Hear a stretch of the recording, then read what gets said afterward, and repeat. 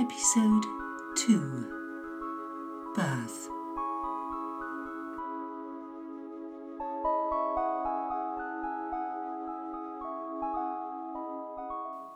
I'd love to be able to tell you that my experience on the mountain had prepared me for all of this. I'd reached some Zen type of acceptance, that I took it all in my stride. I didn't. I screamed and I opened my eyes. "Morning," she repeated. "I'm still here." With my eyes open, I couldn't see her exactly, but I could feel her, sitting on the edge of my bed. Believe me, I know how it sounds. And my first reaction was to get myself off to the hospital immediately and get my brain scanned, because I was obviously having some sort of psychotic episode. Or maybe I had a brain tumour. Or was I having a stroke, perhaps? I held my breath. All was quiet. Maybe I'd eaten a dodgy mushroom in Scotland and I was having some kind of delayed hallucination. Yes, that was probably it, drugs. Yes. I lay back on the bed and closed my eyes and took a deep breath of relief. My relief was short-lived. "Look, we don't have time for this. You're not drugged, you're not ill, and you're not insane. We've got work to do. Can we get on with it now?" With my eyes closed, I scanned the room. I could see her then. She was sitting on the bed watching me. The first thing I noticed was she was much smaller than I remembered. I suppose that would obviously be the case, as when I'd last seen her, it was me who'd been so much smaller. I stopped seeing and hearing her when I ran out of childhood. To be more accurate, I stopped up the ways in, so she couldn't get to me anymore. I plugged up my dreams, and I no longer visited the landscape of my mind where we used to go for walks together. I tuned out her signal and let in the voice of man and logic instead. I didn't miss her. I was far too busy. Too busy learning and then too busy earning. Too busy being important. But I should have known better. She hadn't gone away at all. She was just waiting. Of course she was. She'd waited 500 years in a cave for me. She wasn't about to go away just because I wanted her to. "What do you want from me?" I said, or rather the voice in my head said. She laughed. It was a beautiful, rich and surprisingly young sound. "You've got that arse-about face, haven't you, child? It's not what I want from you, but your needs what made me fetch up here." She paused and stroked the sheets gently. "Nice linen, good quality." She broke away from her reverie. "Right, child. You want magic in your life, and I am willing to teach you. The price you pay for my wisdom is that you must share it. Keep it to yourself, and your power withers and fails. Share it with your sisters and the men with enough of Luna in them to be able to hearken, and you will become a magical creature. Exciting and animal, proud and true. I can aid you make this your time, and you will do it through writing. You will take yourself deep into the land of hypnosis, into the landscape we used to share. And I will share my magic with you there. You will allow me to use your hand to write and your mind to interpret my words, so your sisters and true brothers will understand what's being said. You will be the instrument, and I will write through you." I found myself shivering as she spoke. All the while, her voice grew stronger as my desire for her gift grew too in strength. Could it be possible? Could Mother Shipton call across time and teach? Because this is who it was. sitting bolt upright on my bed, a long dead witch, one of the most famous in England. And anyway, why would I want to listen? Your link to the male has grown strong, child. You're logical, analytical, I will believe it when I see it, mind, may be a barrier for you. We shall see. Are you ready to believe in magic, to make things happen, to be an enchantress, to use your language? Call me. She laughed, and the laughter faded into the sound of branches beating against the skylight. I opened my eyes and I looked up. She was gone. I couldn't see her, or hear her, or feel her anymore.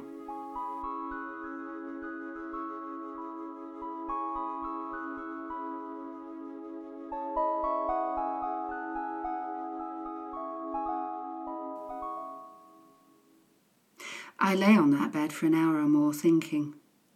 The more I thought about it, the less comfortable I was with the whole idea. This entire situation was fraught with trouble. Trouble, the word, didn't even come close to describing what was happening to me. Point number 1, I'm talking to myself. Point number 2, I think there's someone else in my head. Point number 3, I'm contemplating carrying out the suggestions being made to me by this other voice. Diagnosis, mental illness. No question, I obviously needed therapy and drugs. Lots of them, probably. Great. Just what I needed to lose the plot when things were going so well for me. I stared out through the skylight at the dusky clouds beginning to form. But things weren't all going well, were they? I was lonely, unhappy, and bored with my life. I was isolated and moody and petty. I was okay. Enough self-flagellation. It never really suited me. I had always preferred action over analysis. I'd arrived at this place where I was supposed to be happy, and I wasn't. This was not what I'd bought into. I had the car and the house and the oak floorboards and the Smeg fridge, and I still wasn't happy. What the hell was wrong with me? Had I missed a bit somewhere? The part where you have an inner life, the bit where you become happy and, dare I even say it, content? One thing was for certain, I couldn't go back to the old version of me. I had lost the capacity to be that person. Besides, she was resting peacefully on a mountainside, safe and protected. I didn't feel mad. Not crazy mad, anyway. Mother had come to me as a child and taught me, so why not now? My mind was made up. At least it would be interesting. I lay there in the gathering dusk, waiting for her to come back. She didn't. Eventually, I fell asleep and dreamed for the first time in years. The dreams were vague but beautiful. Beautiful impressions of a melancholy tone. I didn't feel sad exactly, but more like the poor kid in the Victorian novels, pressing my nose up against the toy shop window where the adored children with rich parents chose their treats. Was that it? Was I always going to be on the outside looking in? Or could I walk into the shop and make myself happy? The dreams continued throughout the night, cycling through my sleep. I woke early with a banging heart and the feeling that I'd forgotten something really important and that if I didn't remember it there and then, there'd be hell to pay. My head hurt and I felt exhausted, like I'd got a cold coming on. Later, washed and dressed, I picked at my muesli. It had no taste at all. I pushed the bowl away. I'm eating dust and water, for goodness sake. How can that make me happy? I was starting to get irritated by the smallest things. My apparent choices like eating muesli for breakfast, was that a choice? Or was I just conforming? Why was I eating food that didn't nourish me just because other people told me that was the right thing to do? I threw the sorry mess into the waste disposal and walked to Aussie's Cafe off Marylebone High Street. There I ate the first full English I had tasted in years. It was bliss. I picked up a newspaper that somebody had left on a seat and read about the doom and gloom in England. Don't do this. Don't do that. The world is terrible. The English are being preyed upon by the terrorists, asylum seekers, work-shy lying lowlifes who bleed our country dry, and on, and on, and on. I had a second cup of tea and started the paper again, scanning for one bit of good news. One small redeeming feature, one kitten rescued from a well in Dorset. Well, it wasn't there. I started to feel sorry for the people who read the news every day. How could you be happy when you were letting all of this crap into your life? How did they ever leave the house for fear? It wasn't just this rag, it was all of them, preaching the gospel of fear and hate to the masses. Okay, there were some exceptions, but sadly they proselytised to their own version of the converted, smugly eco-preachy NIMBYs. What was happening to me? I felt as if I was the only person who could see that the whole of the British press were on a campaign trail, not to tell the news, but to keep groups apart from each other. Social cohesion in a daily paper. Pick your group and stick with it. Only read what conforms to your long-held beliefs. Do not challenge yourself, because it then means you are going to have to think, to change, to do something about it. Breakfast paid for, I decided to let my Saturday drift. There had been no personal calls while I was away. Said it all, really. I could disappear tomorrow and no one would really mind too much. Maybe some of my clients would have a momentary blip, but they'd soon find someone else to listen to their problems. Mother was spot on about one thing. I wanted magic in my life very badly indeed. I wanted special things to happen around me. I wanted to feel alive, something which was completely lacking right now. Trouble was, I didn't really believe in it. Magic, that is. Magic was for people who wouldn't take responsibility for their own lives, their own happiness, right? Magic was for dreamers and wasters, people who hung plastic fairies from their rearview mirror and wore Indian print dresses and cardigans. I did not fit into that category, ergo I could not possibly believe in it. All that aside, the breakfast had filled me and I felt happy and satisfied. I walked through Hyde Park, then down Exhibition Road and mooched around in a bookshop there. It was a proper shop, not a chain. Inside it was slightly tatty, a bit smelly and overcrowded, and the smell was of book. The girl behind the counter was reading, and when she rose to serve a customer, she made comments on their choice of book. I loved being in there. Being there made me feel bohemian and intellectual. What a fraud. I bought a book anyway. Something with a beautiful cover about travels in India at the end of the 1800s. I'd go home and escape into its pages. And so it was that my Saturday drifted on. For my lunch, I went to Paul's in Marylebone and ate rich, sweet cake and drank proper coffee with full fat milk and extra sugar. I could feel my eyes rolling in pleasure and I wanted to stamp my feet like a child in excitement at my own naughtiness. I was having a great day. Simple pleasures, guilty pleasures. I knew I'd regret it later when I stepped on the scales, but for once I didn't give a damn. Okay, Scarlett, tomorrow is another day. Sunday, as a matter of fact, and you can do it all over again. My weekend went by in an orgy of food and reading. I ate only what I wanted, accompanied my evening meals with champagne. I wore my best undies and high heels, even though there was no one there to see it. I wanted to be the kid inside the shop, not outside. At least for the weekend I could pretend.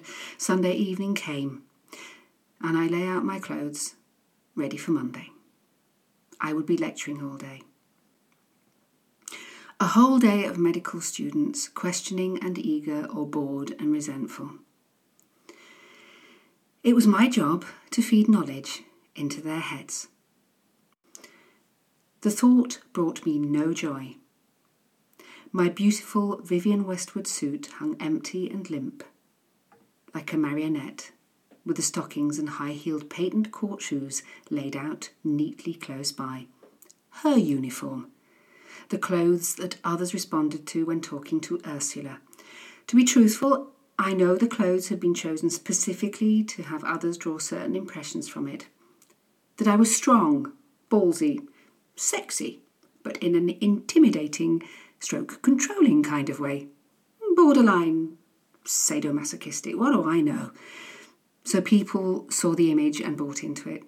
Why should they look any further? People see what they want to see, and I had created Ursula just as effectively as a writer creates a character in a book. Created with broad brushstrokes so the reader can flesh out the gaps in their own image.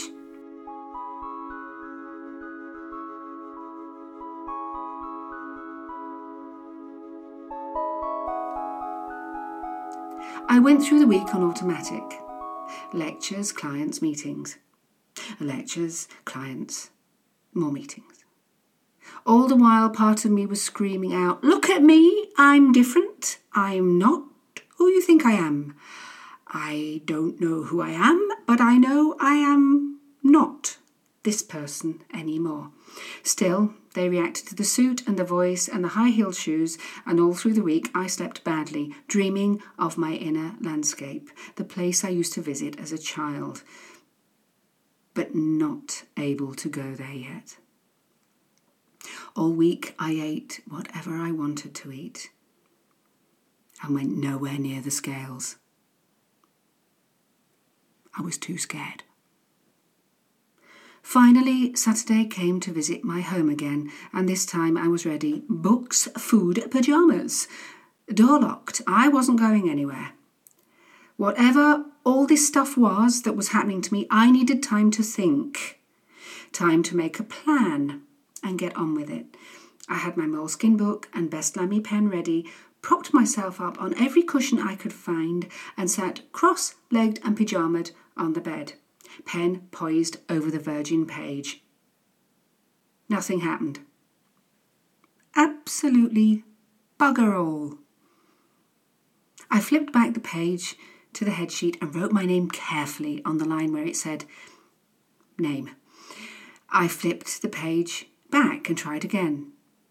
Problems, I wrote in capital letters. Then I went to the back of the book and wrote another header. Solutions. Well, it was a start. I flipped back to the problems page and started on it. 10 minutes. 20 minutes. Half an hour went by and I was ready, poised to write it all down. Finally, I wrote, "I want magic to be real." Didn't expect that. Quick flick through to solutions. "Call Mother," I wrote. I threw the book to the end of the bed and sprawled out on my back, looking once more through the skylight at the clouds above. I drifted. In the end, I did the only thing I could think of, and that was to go to the bathroom scales and see how much damage my binge had done. I climbed on, holding my breath as if that helps, and looked down. I'd lost 3 pounds in weight. I climbed off again and reset the dial. Nope, there was no mistake. I'd eaten whatever I wanted to all week and I'd not gained an ounce. I had actually lost weight. Now, if Mother was trying to send me a message that magic was real, she got through on that one. There's nothing like losing weight without trying to make a woman sit up and listen. Okay, Mother, I'm calling you right now. I hate myself and my life and I want to believe in magic. Can you hear me? I stepped off the scales. Nothing. Great. I was losing weight and my marbles at the same time. Not very patient, are you, child? Mother was sitting on my bed smiling at me. It's not like dialing someone on the phone and expecting me to be sitting next to it waiting for your call. I am a busy woman, you know. Her smile widened. Yes, I know about phones and the internet and television. I've been able to hear and observe as the world has developed. She wrinkled her nose at the last word. Developed, but not changed, I think. Child, it is time for you to discover your true self. I will guide and instruct you. But this time, bloody well listen. I do not take kindly to being shut out. I allowed it as you were a child then. You are a child no longer, and I will treat you as an adult. It is time to make magic. I sat down beside her. Did you make me lose all that weight, even though I've been indulging myself all week? No, you did. You momentarily let the idea of magic rest in your mind. You made this happen. Let the male way come back into your thoughts, and you'll talk that weight right back on again. I opened my mouth with more questions. No more questions. We do this my way. My way meant that she would use my hand whilst I was in hypnosis to automatically put down her words. There would be no filter of my conscious awareness. I would not be allowed to know what she was writing until it had been put down in its entirety by her. I agreed to her terms. What had I got to lose? Okay. My reputation, my clients, my financial security, well, that's all. Right now, I didn't care. I felt so empty and tired, and truly aware that no one would really miss me if I disappeared tomorrow. That it felt worth it. What would you give up for a little magic in your life? The ability to make things happen. Make wonderful things appear in your life and terrible ones fade out. It had to be worth it. Worth a try anyway. Regardless, if I had lost the plot and gone completely bonkers, I'd already lost everything anyway. If you know what I mean. So I created the time and the space for her to use me as a tool for getting her magical story out there into our world.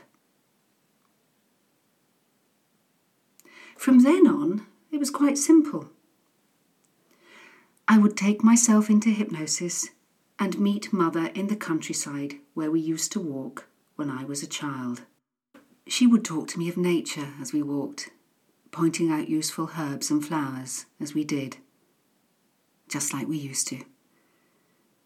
She would test me to see how much I had remembered about the significance of each season and moon phase. When our walk finally carried us to the house where she used to live as a child with Agnes, her mother, she would make a fire and we would sit together. Then she took my hand and carried it over the page. Her magic was to come out in my hand. Not in my handwriting, though. The writing was distinctly hers, large, scratchy, and florid. It was a slow process at first, as it took me a long time to tear my eyes away from the page and allow her to write unseen by me. I wanted to look, but she wouldn't let me. She said that if I did, I would start to influence the words, turn them into something different. She kept telling me that the male in me was too strong and it would be the ruin of me. And I kind of knew what she meant. The temptation to peak was very strong, but I resisted it. And all the while I continued on my normal course, in my day-to-day life of teaching, seeing clients and having meetings. Busyness as usual. The Moleskine book was starting to get full, so I bought another. I'd asked Mother a couple of times how long it would take to complete and when I could look, but she stared at me from her seat by the fireplace until my question faded in my throat. I knew what her response would be. It will take as long as it will take. I, however, was starting to get restless and impatient. It had been 7 months since my birthday and taking leave of myself on the mountain. I wanted to get on with my new life. Another 2 months and 3 moleskins later, I walked beside Mother to Agnes's house. She walked past it this time, and I followed her through the cornfield to the foothills, where she sat down on a rock, waiting for me to catch up with her. I did, looking out at the gentle valley with its farm and village in the distance. This is my world. Its boundaries are without limit. In here I can fly anywhere I wish. There is no time here either. I visit your world as easily as the farmer took me in his cart to York. I watched the shadow of the clouds moving over the hills in the distance. I free you from your charge now, child. You can now take the books and learn from them. Then you must write it down for others to learn. Share the knowledge. Remember that. With any luck, you will not hear from me again. I turned to face her, but she was gone, and I was no longer on the hillside, but back in my bedroom with the pen still in my hand. It ached. I had almost forgotten the joy of writing by hand, but now my hand was cramped like an old woman's. I put the moleskin books together in my bureau drawer, and I ran a bath. Not just any old bath. Candles, incense, bubbles, music. I deserved it. The moleskins could wait.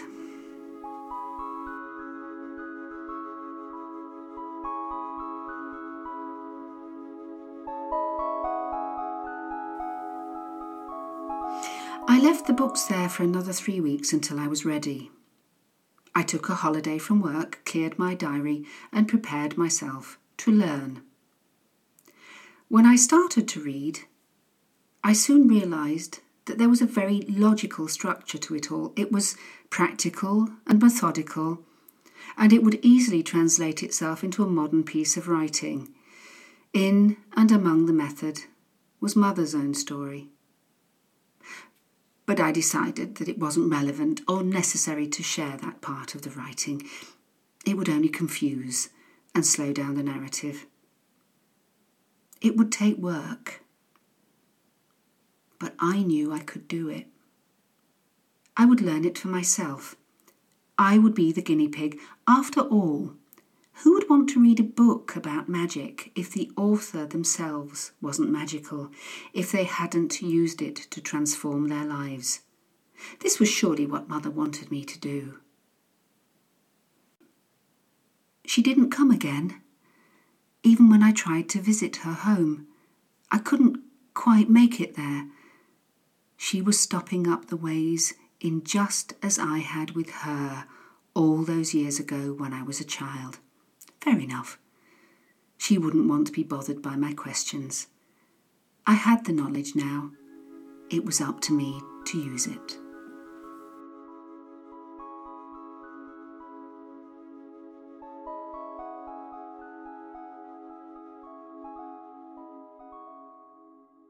Go get up and dance, mother. Dance the polka like old times. Often when I'm feeling sad and blue, I will dance and think of you. Go get up and dance, mother. Polka all around the room. I hope that when you're feeling sad and blue, you will dance. I'll be dancing too. Go get up and dance, mother. Dance around to silly tunes. At times when we are feeling